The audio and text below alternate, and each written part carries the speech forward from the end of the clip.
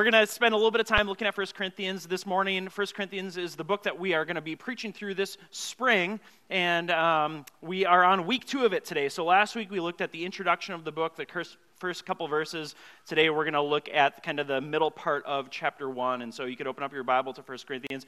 What you need to know about this church, if you missed last week, it is a mess. Welcome to church. Kyle and Stacy, welcome to Park Community Church. We're a mess. Every church that you've been at is a mess. Any church that you were considering going to is a mess. The church is a mess. 2,000 years ago, there was a church in the city of Corinth, the ancient city of Corinth, which is modern-day Greece. This church was a mess. Every, heinous, hideous sin, everything that you would judge another person doing, this church was involved in and doing. And yet, the church is the mess that God loves. I'm tempted as I read this book to think that this church is worse than our church or worse than the church in America in its current state, but I don't think it's true. I think all churches are messy. I think this one just has all their mess exposed, and it's on the page 2,000 years later for us to read about and to learn from. And so we're going to keep walking through this book this spring, and I trust God's going to use it to encourage us and to build us up in faith. I'm going to ask that you stand as I read our text for this morning. It is 1 Corinthians chapter 1. Verses 10 through 17. 1 Corinthians 1, 10 through 17. It's on page 952 in the Pew Bible. The Apostle Paul writes this letter to the church in Corinth. He says, I appeal to you, brothers, by the name of our Lord Jesus Christ, that all of you agree, and that there be no divisions among you, but that you be united in the same mind and the same judgment. For it has been reported to me by Chloe's people that there is quarreling among you, my brothers. What I mean is that each one of you says, I follow Paul, or I follow Apollos, or I follow Cephas, or I follow Christ. Is Christ divided? Was Paul crucified for you? Or were you baptized in the name of Paul? I thank God that I did not baptize any of you except for Crispus and Gaius, so that no one may say that you were baptized in my name. I did baptize also the household of Stephanas. Beyond that, I do not remember whether I baptized anyone else. For Christ did not send me to baptize, but to preach the gospel, and not with words of eloquent wisdom, lest the cross of Christ be emptied of its power. Lord Jesus, we want the power of your cross in our lives today and perpetually.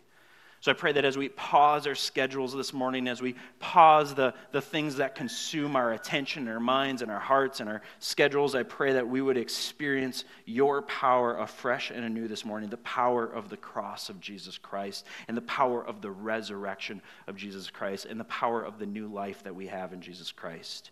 May you use this book this spring to form us into apprentices, disciples of Jesus. May you use these verses this morning to crush the idolatry in our heart of leaders. For your glory, for our good, and the advancement of your gospel, we pray in Jesus' name. Amen. You may have a seat. I love this question in verse 13. Is Christ divided? Is Christ divided? And the biblical answer, the spiritual answer is no, Christ is not divided. And the question is why? Why is his body so divided?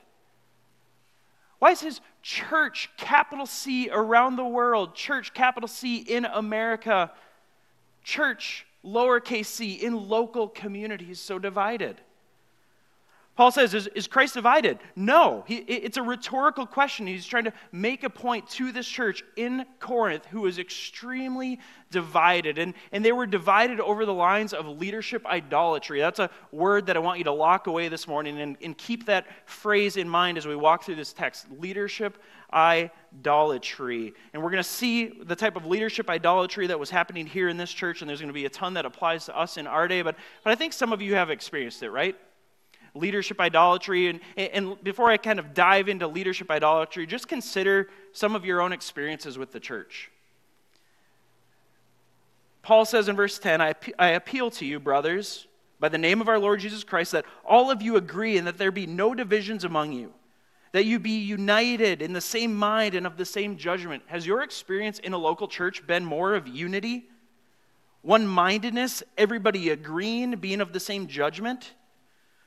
Or has it been more like verse 11 and 12 where he says, "For it has been reported to me by Chloe's people that there is quarreling among you. One of you says, I follow Paul. One of you says, I follow Calvin. One of you says, I follow Apollos. One of you says, I follow Arminian theology. One of you says, I follow Cephas. One of you says, the Spirit no longer exists in the church. The spiritual gifts are dead. One of you says, I follow Christ. One of you says, no, the Spirit is alive. The gifts are here and present. Your own experience in the church, in my observation of the church, and I'm talking like kind of larger than just Park Community Church.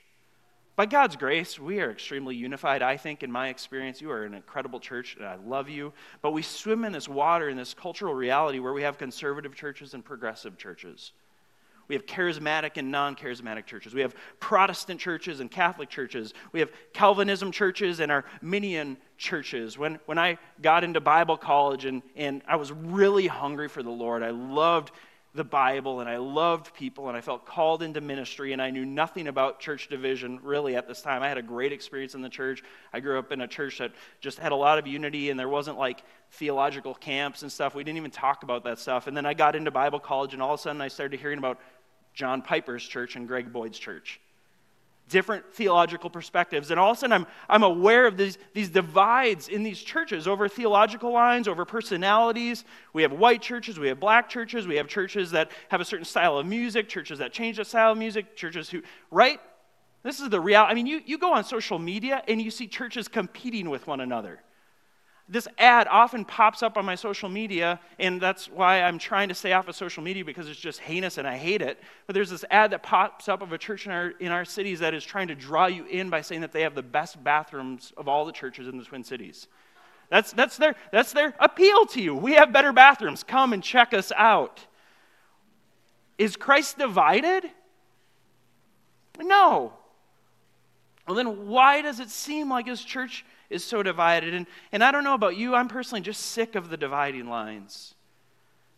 I'm tired of people fighting with each other over secondary doctrines or over personality or over style, and I think it really stems from, there's a ton of idolatry that it stems from. We're going to talk a lot about idolatry in this sermon series. And I think one of the key idolatries here infecting the church in Corinth, and I think one of the key idolatries affecting the church, at least in America, maybe around the world, is leadership idolatry. And so that's what we're going to dive into this morning. This church is filled with leadership idolatry, and we're going to see how it works its way out throughout the book. First, let's just look at verse 10. Paul says, I appeal to you, brothers, by the name of our Lord Jesus Christ, that all of you agree and that there be no divisions among you, but that you be united in the same mind and the same judgment. So if you missed last week, verses 1 through 9, Paul is addressing the church. He's reminding them of their identity. He's setting up to start this book that their identity is in Christ. And we're going to talk about that at the end of the sermon here, so I'm not going to spend too much time on that right now. But just if you missed last week, verses 1 through 9, he's reminding the church of who they are, of whose they are, that their identity is in Jesus. And now he's going to start to address the idols, because we fight our idolatry with our identity. And so he starts to fight the idol. Verse 10, he appeals for unity with the authority of Jesus. That word in verse 10, I appeal. I plead, I long with you, church. And he does this with the authority of Jesus. He's not saying his own pastoral authority. He's not using his personality or his influence or his position in the church. He's pleading with the authority of Jesus. I plead with you, I beg with you, church, in the name of our Lord Jesus Christ. Now, he's treading on the territory of possibly taking the Lord's name in vain, right? If you're going to appeal to the greater authority, you better make sure that you're lining up with what God actually wants. Paul feels pretty confident here to say, on the name of the Lord Jesus Christ. If you put anything on the name of the Lord Jesus Christ that isn't true and right and of God, you're using his name in vain. Paul is confident here that to appeal to the church to be unified is a good appeal that's rightly using the name of the Lord. He appeals for unity in the church using the authority of the name Jesus. And look at these words. He says, I plead with you, I appeal to you in the name of Jesus that all of you agree and that there be no divisions among you. You know what the Greek word agree is in Greek? It's to agree. You know what the Greek word for divisions is in the Greek? Divisions. It's not that novel, right? Sometimes we overcomplicate it. Like, well, what's he really getting at here? He's telling the church to be united. He's saying, agree. There should be no divisions among you. You ought to be united and of the same mind and judgment. He's not telling the church to be uniform, right? That everyone has to think the same thing, say the same thing, believe exactly the same thing. This church is incredibly diverse. The church in Corinth in the first century was incredibly diverse. It had Jews who had become Christians. It had Gentiles who had become Christians. It had people all over the socioeconomic status. It had people with different political views. It had people all over the spectrum of background and culture and language even. And as we go through this book, we're going to see how this diversity kept colliding with each other. But what Paul is saying here is that in the midst of your diversity, don't lean into division, lean into unity. I'm not asking for you to have uniformity, but I'm asking you to have unity in the midst of your diversity. That's Paul's appeal to the church. And then Paul moves from there into identifying leadership idolatry. So he starts, I love how Paul does this. He does this over and over again throughout the book. He starts by giving them the positive appeal, the positive plea, and then he addresses the idol. So he wants to call out a true identity and what it really looks like to be formed and shaped as the family, the body, the family of God, the body of Christ. And then he's going to address the things that hinder our unity as a family. Verse 11, he says, "For it has been reported to me by Chloe's people," and it's believed that Chloe was likely in Ephesus where Paul was when he wrote the book of Corinth. He was in Ephesus, planting a church there. If you remember, Paul was the pastor of this church for a year and a half. Then he moved on to plant other churches in other cities. Chloe was possibly a member of the church in Ephesus who had people who worked in Corinth. It's believed that Chloe was a wealthy businesswoman who had employees. And whatever the relationship there is, some of Chloe's people, some of her friends, her family, her coworkers, her employees, they had reported to Paul in Corinth that the church that he founded, they had reported to Paul in Ephesus that the church that he founded in Corinth was quarreling.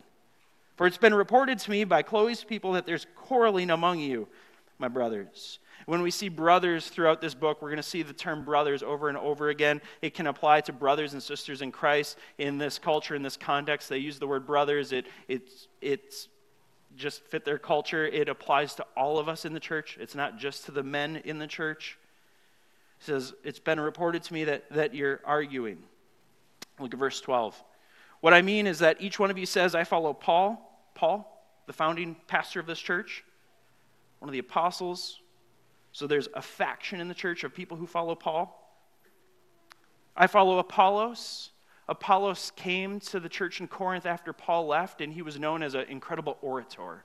He spoke with eloquent wisdom. He was a brilliant speaker. Paul, throughout the letter, we're going to see that Paul didn't care so much about being a brilliant speaker. He wanted to proclaim the gospel and see people's lives changed. Apollos, as he proclaimed the gospel, people loved to sit and listen.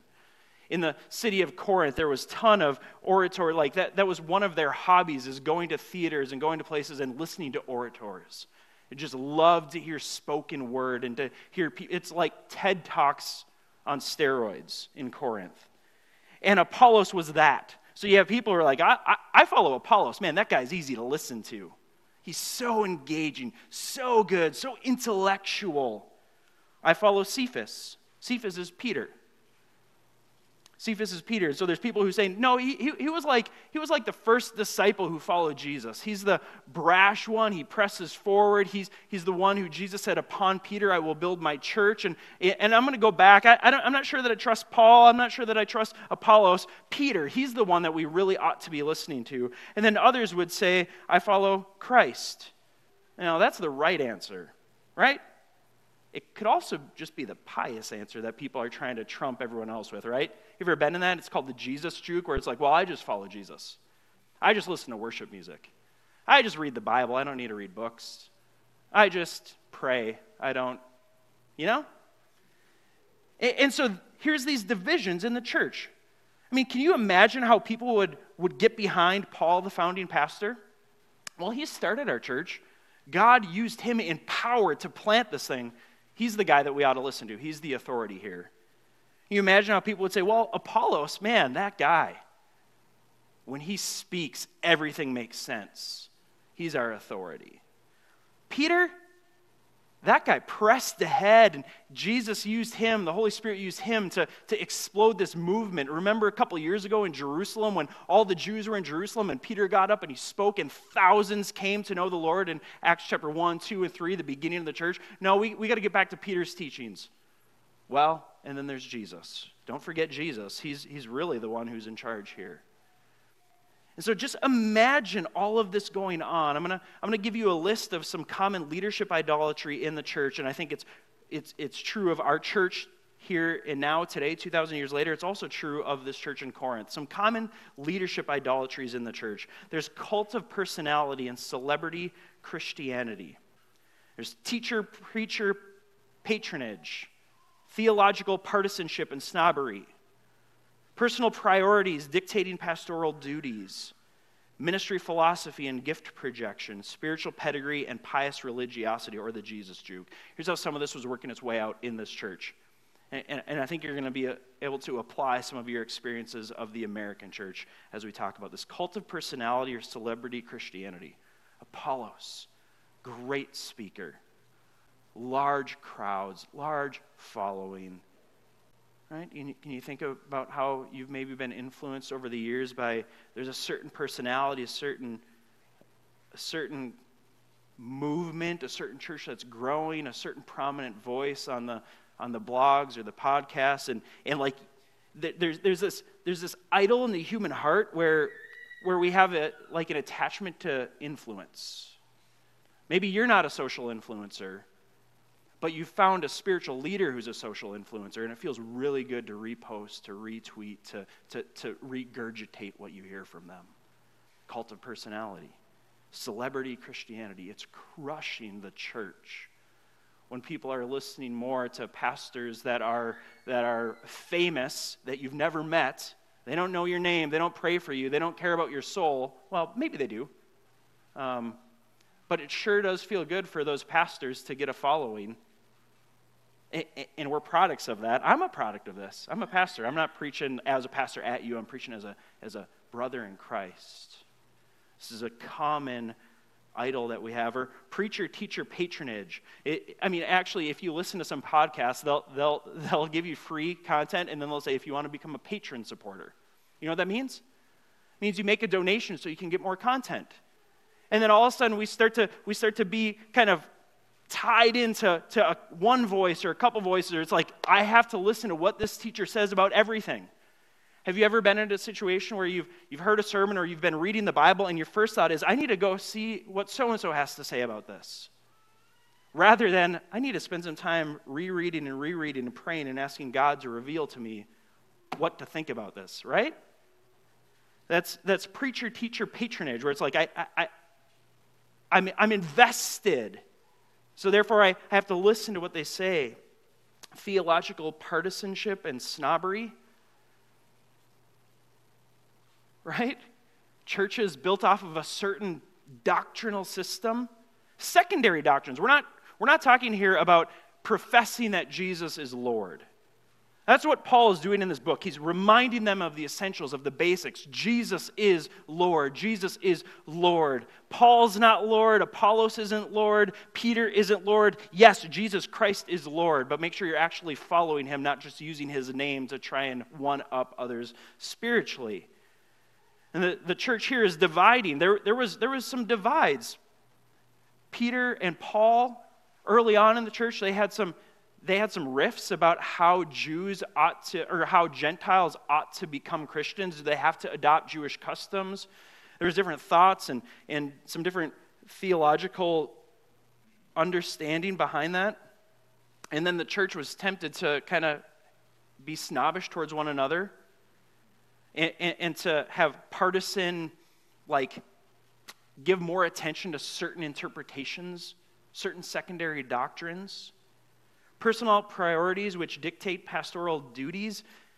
I love, just personally, pastorally, I love that Paul says here in verse 16, there's in parentheses, and people think the reason that happens is because a lot of these letters, Paul is speaking to the church, and there's a scribe who's writing it down. And as Paul's speaking this, and he's saying, I thank God that I didn't baptize any of you except for Crispus and Gaius, so that no one of you may say that you were baptized in my name. Actually, I think the scribes were like, well, actually, he forgot. He baptized Stephanas and a couple others, and so add them down, and like, That's what a lot of people think this is here in parentheses. But I love that that it says, I don't know whether I baptized anyone else. Could you see how this could be offensive to the church? He forgot that he baptized me?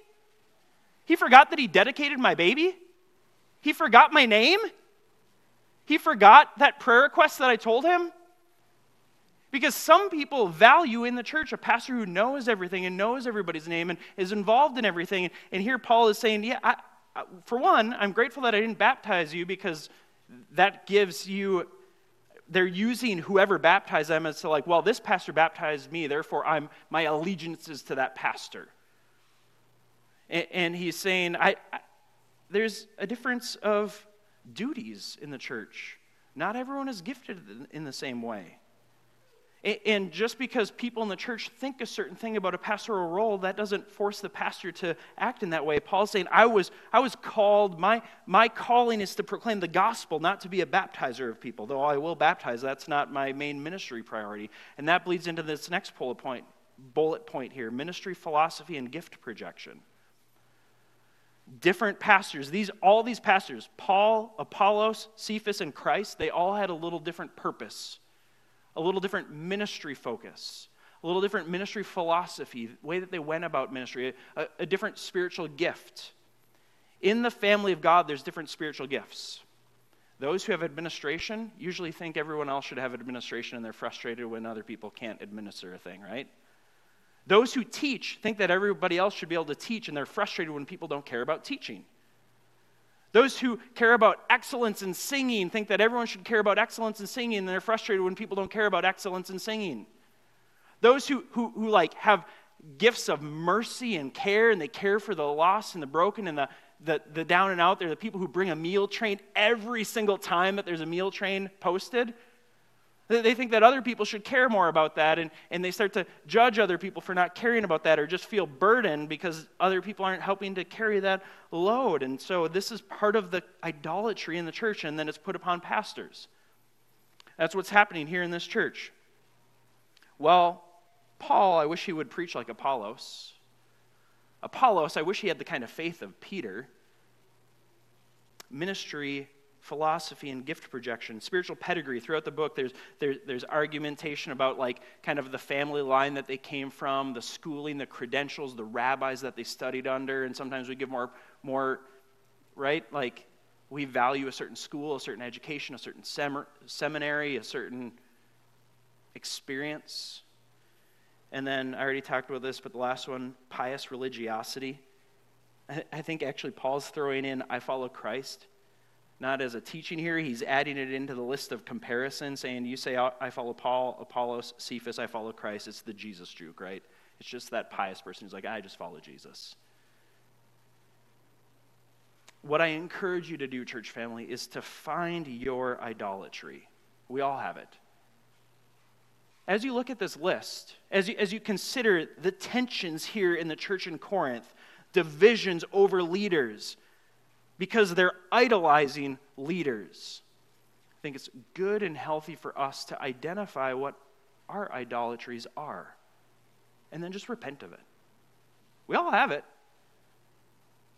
And there's no shame in it. It's not healthy, it's not good, but don't beat yourself up or feel shame about the idolatries that you give into, but say, God, this isn't healthy or good for me or for my church, and so I surrender it to you. Would you help me grow? Bring it into the light. Confess it to others. Give it to God, and he will bring so much healing to you and unity between you and your brothers and sisters, which is the point. Now, here's what Paul does. He fights this leadership idolatry with gospel identity. And so verses 13 through 17, he identifies this issue causing division in the church. They have leadership idolatry. They're comparing different leaders. He says, is Christ divided? Was Paul crucified for you? For Or were you baptized in the name of Paul? I thank God that I did not baptize any of you except for Crispus and Gaius. And he goes on, I already talked about that. What he's saying here is baptism, it's a public profession that I'm identified with Jesus. That Jesus is Lord, that Jesus is Master, not that I'm a disciple of Paul, not that I'm a disciple of Apollos, not that I'm a disciple of Peter, I'm a disciple of Jesus. And so he's fighting this leadership idolatry that you and I have in our own hearts, that we just swim in the pool in American culture, in American Christianity. This leadership idolatry is so rampant, whether it's in the church, whether it's in politics, wherever it is, it's just there. You've experienced it, you know it, and it's doing damage to your soul. And so Paul identifies it, and then he's reminding us here that we fight our idolatry with our identity. You've been baptized. Not baptized into the name of this one pastor or this one theological tradition or to this one church or the way that they do it or to this teacher or to this preacher or to this podcaster. You've been baptized into the name of Jesus. Amen? And so he's reminding them of their identity, that they're not identified as charismatic Christians or non-charismatic Christians, that they're not identified as Calvinists or Arminians. By the way, neither of those guys existed here, right? So isn't it just kind of absurd that we give ourselves these categories? Isn't it just like this church 2,000 years ago that today we're saying, well, I follow the line of Calvin and that tribe. I follow Arminian and that tribe. He's saying you're baptized into Jesus. And in Jesus, there's unity. You can talk about non-essentials, you can interpret verses and disagree and have healthy pushback, but at the end of the day, there must be unity among you. Have the same mind. Remember the appeal in verse 10? Have the same mind. There should be no divisions. Be united in the same judgment. And this judgment that he's talking about here is a gospel judgment that Jesus is enough, that our salvation is Jesus plus nothing, not Jesus plus the right pastor, not Jesus plus the right theological tribe, not Jesus plus the right interpretation, not Jesus plus the right opinions. Jesus, Jesus, Jesus. Amen? And so he reminds us of our identity.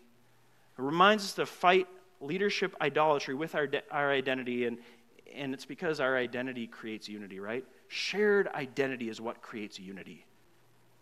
Identity with a certain pastor or tribe, that creates disunity and division. But a shared identity creates unity. And so here's the identity that Paul has already given us here in chapter 1 of 1 Corinthians. Remember in verse 2, he said, you are sanctified saints. If you're in Jesus, you're holy, you're sanctified, you are set apart, you are a saint of God. That's your primary identity, not sinner, sinner, sinner, sinner, saint. You are called by God, he says in verse 2 and 9.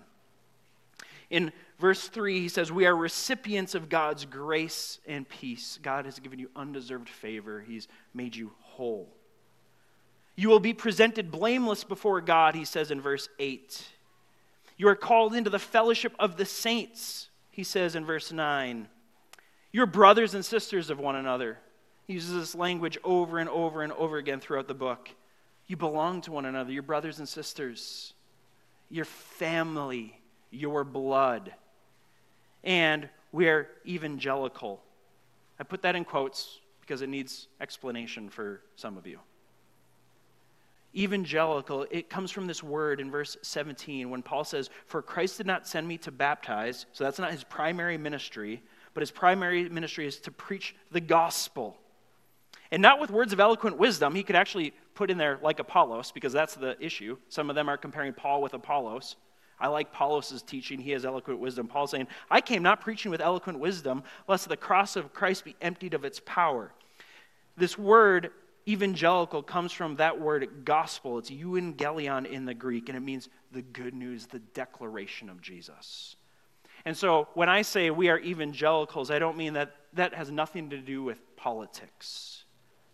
Politics brings division. Leadership idolatry related to politics brings division. This word means that we are people who are transformed by the gospel, the proclamation of who Jesus is and what Jesus has done. And that's what Paul is saying here.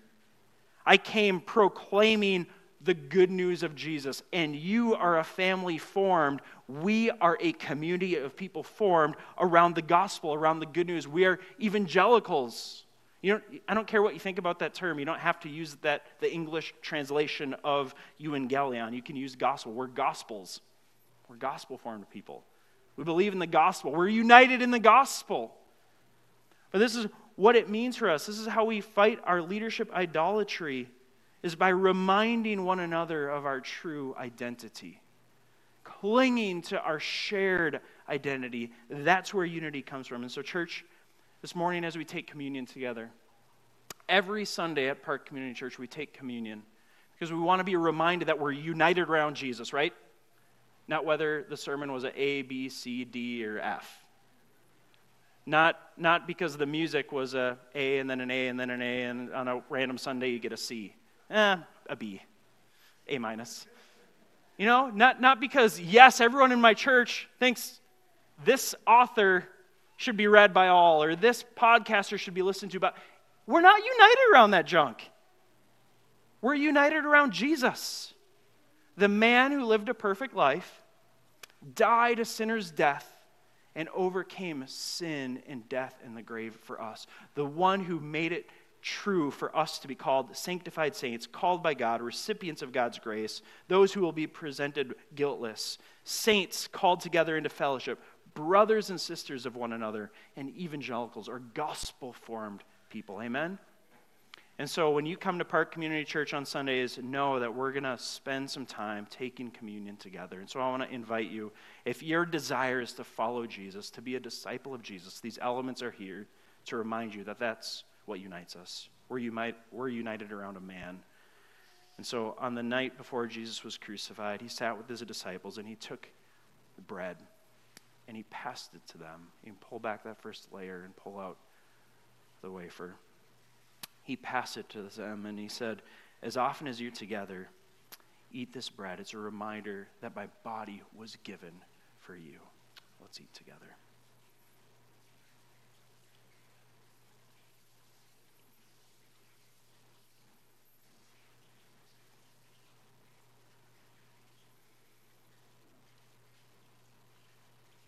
And after they shared the bread, Jesus took a cup and he passed it to those disciples. And he said, when you gather, drink of this cup to be reminded of the shedding of my blood. For in the shedding of my blood, there is forgiveness for your sins. And he passed it. And so we drink to be reminded of the forgiveness of our sins in Jesus. Let's drink together. Let's pray. Jesus, we thank you for who you are and for what you've done. Lord, I repent of my own leadership idolatry. I'm a pastoral leader, but I have other pastor leaders that I idolize. And it has caused me to divide with brothers and sisters in Christ. And so I repent of that. Lord, that list of idolatries, I can find examples of me being guilty of every one of those, and I repent. Help me to continually repent of that. Lord, help us as a family to repent of our idols, and specifically this morning as we look at this text, our leadership idols. And may we cling to our unity and our identity in you. For your glory, for our good, and the advancement of your gospel, we pray. In Jesus' name, amen.